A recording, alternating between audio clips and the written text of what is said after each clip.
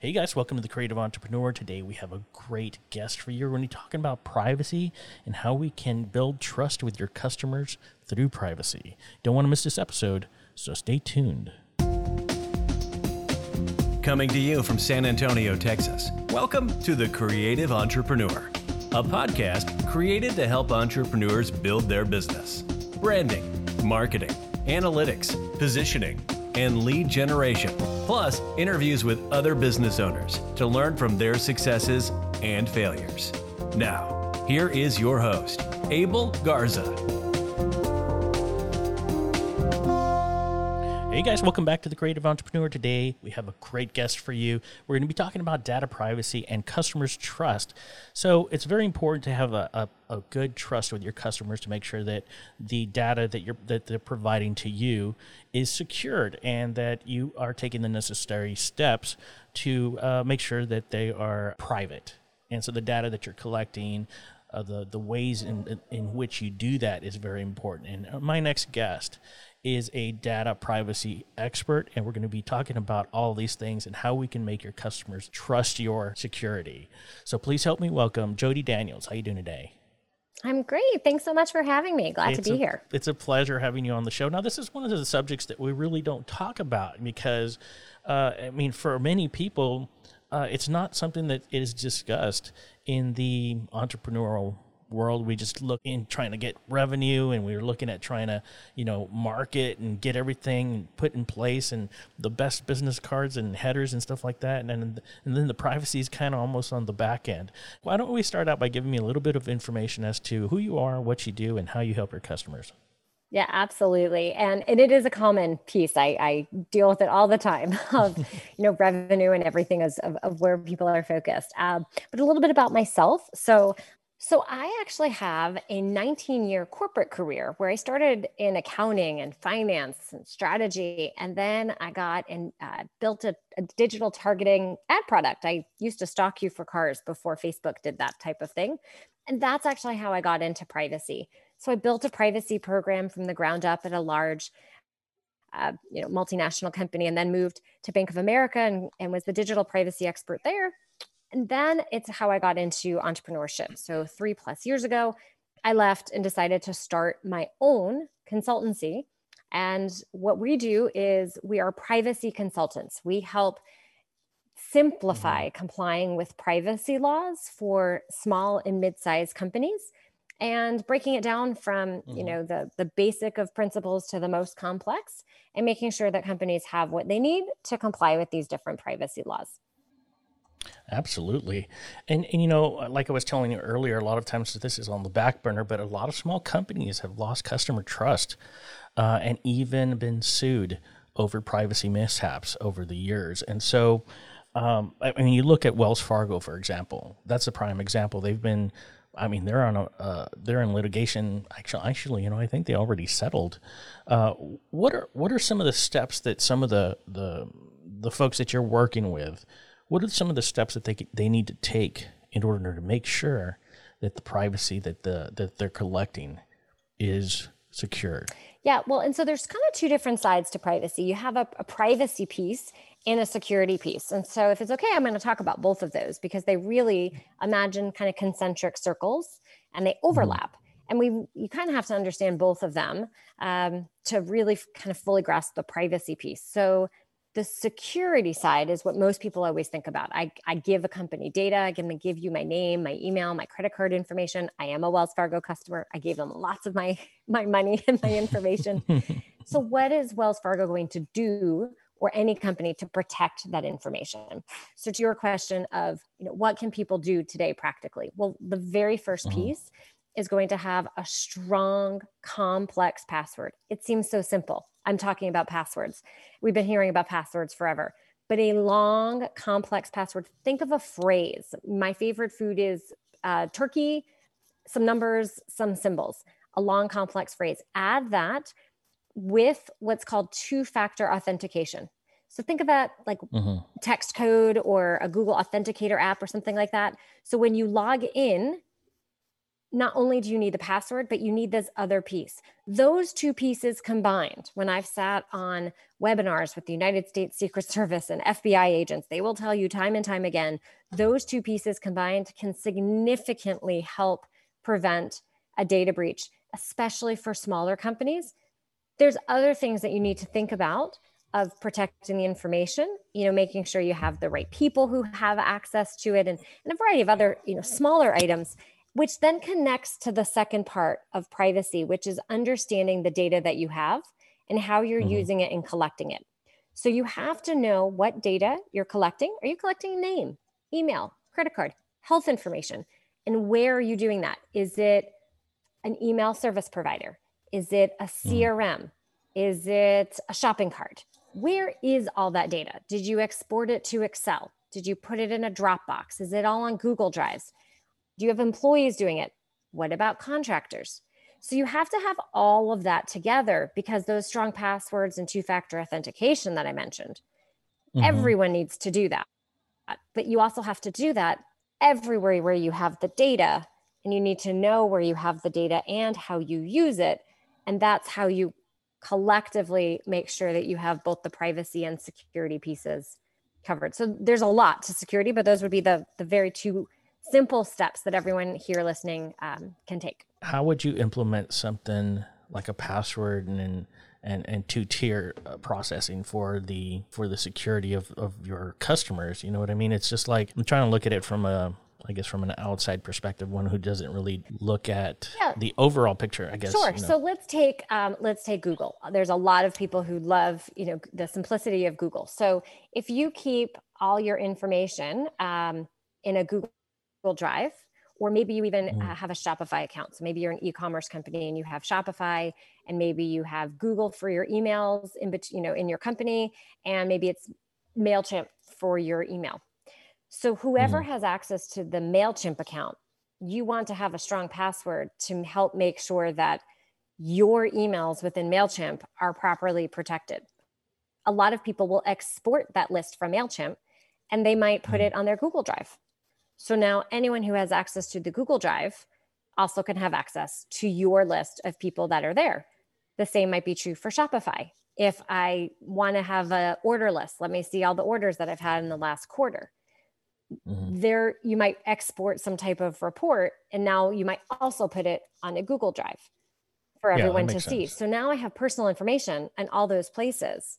And you might not have thought about it that way, but you need MailChimp and Shopify and Google to have strong security measures. But if they have strong security measures, if they encrypt the data on their side, that doesn't mean you're done. That just means on their servers, that's well protected. If I have your password into your MailChimp or Shopify account, I can export all the data and I can do all kinds of interesting things. Yeah, that makes sense. I mean, you brought up a good point. I mean, we've had situations where even though the data is secure in a good location, if you export that and you put that out there, then it's no longer secure. I mean, we've had that happen in my offices, actually. Exactly. I mean, I'll tell you, not so much the photography, but like when I was in the military, we've pulled out reports, and then there's somebody's social security number, and then it's sent out through the email, and everybody's got it. So yeah, it's happened before. That's one way of doing it. Do you do a data privacy audit? I do. So a big part of that audit or assessment, if you will, is really starting at what kind of data you have. And it's very simple of just literally think about all the tools and systems that you use. Someone once asked me this question, and I came out with 30 to 40 tools that an average small business owner might use, because it goes really quickly. Think about all the marketing tools. Maybe you have invoicing. If you have order fulfillment, communication, it adds up actually really fast. We had this really interesting list. So you have to know all the tools you have, and then think about how they're being used, because that's how you then figure out, I'm using it to store my files. So, what kind of files do you store there? I store everything. Well, then you're going to have lots of information there. Or if you use MailChimp, how do you use it? Well, for MailChimp, I just have name and email over there. So you have to understand the data you have. Then you can start thinking about how you have to protect it. And then the last piece, which we haven't talked about yet, is any of the privacy laws. that you'd actually have to comply with. So a lot of people see the privacy notices or those cookie notice banners that we see all over the place. Before you can write those, you also have to know what data you're collecting, using, and where it's stored. So it all goes together. You want to make sure that you do an audit. Now, you as a company, do you hire somebody, or you just go out and just really assess what type of information you're collecting? And secondly, do you try to minimize whatever information you're collecting? So I guess what my point to that is, the less you have, the less likely it is you're going to provide some information that might come back and haunt you. Yeah. So I'm going to take that second question first. That is an absolutely fabulous point that you talked about. In the privacy world, we kind of call that data minimization, the idea of only collect what you actually have to have. And it's really easy to want to collect it all right now because it's so easy. I already have you. Let me ask you a whole bunch of questions. I'll get it because maybe one day I have to use it. However, you're responsible for every piece of data that you first collect. And then what's also important is thinking about how many times you copy it. So how many Google Drives is it on? Or how many times did you email it? That's why a share drive is such a nice option. Or think about, did you put the same file in Slack and Asana and Google Drive? So maybe I did minimize my collection, but I just replicated it 4 times in 4 places, which is really easy to do. So you want to be thinking about that piece of how data is getting used, but absolutely only collect what you absolutely have to conduct your business. And the more sensitive the data, making sure you're doing it in a more secure fashion. But even those name and email, being careful to not have more copies than you really need to have. And so then your other question, which is, well, what should a company do? So a company, it kind of depends, I think, on the industry, the volume of data, and the sort of the complexity of the business. So if someone's listening and they're just starting out and maybe they have an e-commerce company or a coaching company, a consulting company in the United States, the amount of data that they have is probably fairly simple. And I definitely encourage making sure that research is done to understand, are your customers in the US only? Are they in Canada? Are they in Europe? Where are they from? But you probably have a pretty simple number of steps to be able to comply. If I'm shipping things around the world, that might be a little bit more complex. Or if I'm in the healthcare space and I'm going to be asking you questions, I might not process through HIPAA. I might not be a doctor or an insurance company. So technically I might not have to comply with HIPAA. But if I'm going to be asking you, so tell me everything about what's wrong with you, I, the individual, am trusting that you're not going to share that information everywhere. It's going to be it's not going to be on a document that's like, oh, there's that Jody Daniels and here's everything wrong with her. And just anyone on the internet can go and find that. Think about what would happen if anyone listening went and shared that information and it just got out there. Right? We feel like that's very private information. So we have to be mindful and careful about where that is. Yeah. I mean, that happens it happens a lot nowadays, even with the social media and, people's names going out, addresses, and then it's a bad situation when your information is out there. And obviously there's a lot of areas in which people can, use that to their advantage and of course, a disadvantage to you. So it's very important to make sure you have that. In the idea of collecting minimal information, I think a lot of businesses, when they do collect this information, I think they have this urgency or this need to want to collect as much information as possible so that they can use this in the future, or at least try to use it in the future and just have that there. Do you find that a lot of companies, they want to collect as much information as possible? Oh, absolutely. I've talked to companies and I'll say, well, what are you going to use it for? Oh, I don't know. I don't have a need now, but I might in the future. So I might as well just collect it now because I'm getting it all. And you have to also, I think, tie it back to kind of your previous question, which was, well, what should a company be doing? Think about the kinds of data that's being collected and what is the relationship I have with you? Am I just getting to know you? And are you asking me for my income? I have no idea who you are. And I might answer that question and give you terrible data. So now you actually think you have good data, but you have terrible data because I don't even know who you are yet. So a big part of these kinds of questions is what's our relationship? And what am I getting when I give you this information? And we talk all the time in a marketing world about making sure we're giving value and connecting with our audience. And this is where there's such a fascinating intersection with privacy, because you want more information so you can tailor the experience and know who I am. I'm only going to give you actual accurate information if I trust and know what you're going to do with it. Would you recommend that companies put something in place with this? As far as like, I guess the best example would be somebody who has a website. Most website owners, they require some sort of page that specifically outlines their privacy policy. Do you recommend that they do that? Yes. So it's actually required by a number of different laws around the world. And so first we have laws. Most businesses just, want to comply with laws. And so that's a good reason. First is that. But also, the whole idea of a privacy notice is it's a way to communicate to the person coming to your site, hey, this is what I'm going to do with the information. Thanks for giving it to me. Now let me tell you what I'm going to do with it. I'm going to use it to send you messages. I'm going to use it to send you surveys. I'm going to sell it because I don't really care about your data and I'm just going to earn money from it. And there are companies that sell data. And so we want to be able to share that. And the other thing that those notices do are also provide choices. Now, some of the privacy laws these days require choices. And what I mean by choices, the ability to delete information. So maybe Jody has signed up for your marketing list and I say, thanks, I don't need it anymore. And I unsubscribe, but I actually want to go a step further. I want to be deleted from the MailChimp account that it came from. I can ask you in certain areas, so in the EU and in California, to delete me from your database.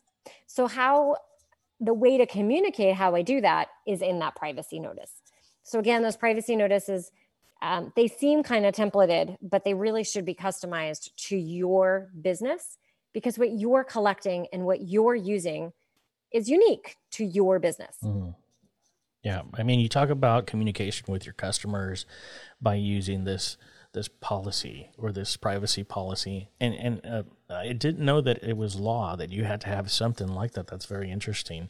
And the thing is, I think most customers don't even read it. I mean, I downloaded an application the other day and I just scrolled to the bottom, hit that little square down at the bottom and said, okay. And I didn't know that they were like listening to my mic, that they were accessing my photos. And so all of this information on my phone is being accessed by this application. And now I'm getting all these pop-ups for advertisements that I just happened to discuss with my fiance. And all of a sudden I got advertisements for, for that. They're just listening to me. I don't know what's going on over here, but do you find that a lot of customers even read this? I mean, is this something that should you just be very vague about it, or should you generalize everything since it's most customers don't even read it? Well, so there's certainly a lot of customers who don't read them. There are also a lot of customers who do.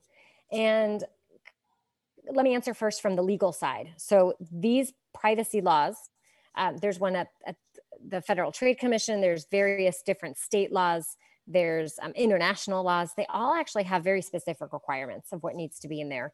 And it's a little bit of a balance of generic to specific. So I can't necessarily list, some companies could collect thousands of data points. So I can't necessarily always list every single data point ever possible or every single use case. But you kind of have to sort of summarize or categorize it enough to a level that's meaningful to the individual.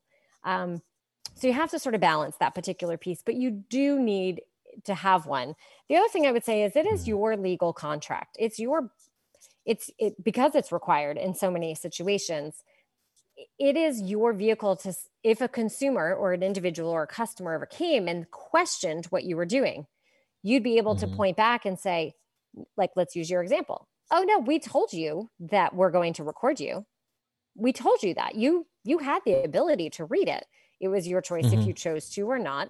But that's sort of the same idea. It's why we have contracts and we spend so much time on all the legal contracts. You hope you never need them, but you have them in case you need them. And that's really the other way of how to look at these things. Yeah, like you said, you can't list everything, but at least it gives the customer an opportunity to either research it or give them the choice, because if they're going to be doing business with you and you have something on there that's not really what they're liking, like you don't want them to access a certain part of your phone or whatever, that at least gives them the option of saying, yeah, I'm going to do business with you. No, I'm not.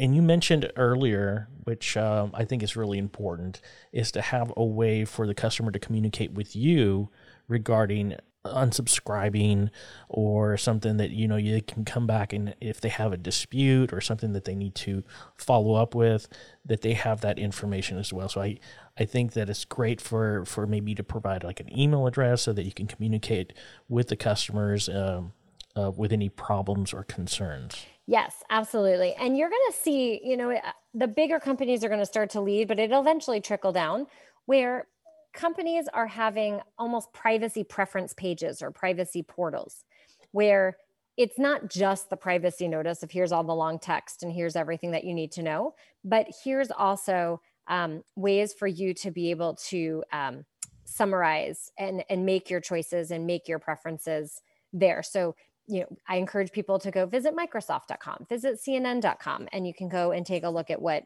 those different companies have to offer. There's a lot of information, very valuable information that you're providing. Like I said, a lot of these companies, a lot of small companies, they're not thinking about this. If you know that you can get in trouble, that you need to provide this to your customers and make sure that that they have at least a way of communicating with you and you communicating with them through this privacy policy, setting something in place with how you're going to collect the information, minimizing the information that you're collecting so that it doesn't hurt you in the future or you don't have to worry about getting sued. I mean, all these companies that are getting sued are because they've leaked out this information by mistake, or it's been downloaded or exported by an employee and then all of a sudden it's disseminated throughout the organization, So it's very important to make sure that you get all your ducks in line with regard to policy and privacy. And I think if a customer sees that you're putting forth all this effort, it just builds that trust, like, okay, this company is legit. They are not going to use my information to sell it to whoever, Amazon or whatever. Amazon has all the information you ever need, so they probably sell it. But, you talk about building trust with your customer, and I think that's very important. I think we've hit a lot of good points with regard to this, and I think as people start to build their company, they can start to implement these types of security measures in order to build that trust with the customer. So it's very important. How can our listeners get a hold of you? Absolutely. Well, first, thank you so much for allowing me to share in it and help explain and educate privacy. It's a complex topic and there's a lot to understand within it. And it's also ever changing. The threats are increasing and the requirements and the way we're using data continues to change. So I'd love to be able to connect with people. And I actually have a kind of a fun quiz speaking about getting sued. So it's the what's your number one privacy mistake that can get you sued. So if you go to redcloveradvisors.com/getyourguide, you can grab the quiz, and in it kind of gives you a report of some steps that you can take. I think there's also a guide on that same page. So just redcloveradvisors.com/getyourguide. And then I'm on Facebook and LinkedIn. So easy to find Red Clover Advisors, as well as Jody Daniel. Awesome. I usually like to ask my guests, and it's off topic, it's just something I like to gather as far as information is, if you have any words of wisdom or some rules that you live by. Yeah. So the biggest one is do your best. And it comes from my dad. It's DYB in pretty much everything we did. And I can still remember as a kid, cleaning, no, don't skip the corners, like do your best. And, you hear that in different iterations all the time, I think in different ways of, the details of how you start your morning will be how you handle all the bigger items as well. So in really whatever we do, and when we talk to our kids, it's always the same thing. Did you do your best on whatever action it is? And if you can answer yes, then that was a good day. And the next time you can just keep iterating. Awesome. Awesome. Do your best. Jody Daniels, it was a pleasure having you on the show today. You're an inspiration to me and our listeners. I'm so glad to have had you on the show today. Thank you. I appreciate the opportunity. Well, there you go, guys. Jody Daniels, it was a pleasure having her on the show today. Remember to check out the show notes. All of her information is going to be in there. And just, keep in mind that you need to have security for your business and privacy for your customers. So keep that in mind. Check out thecreativeentrepreneur.net. We are transitioning to creativeentrpreneurship.net. You can still reach us at tcepodcast.net. And until next week, keep on keeping on. Thank you for listening to The Creative Entrepreneur. Please click the show notes for additional information. Want to know more? Click on the subscribe button and follow us on Facebook, Instagram, and Twitter by visiting us at tcepodcast.net.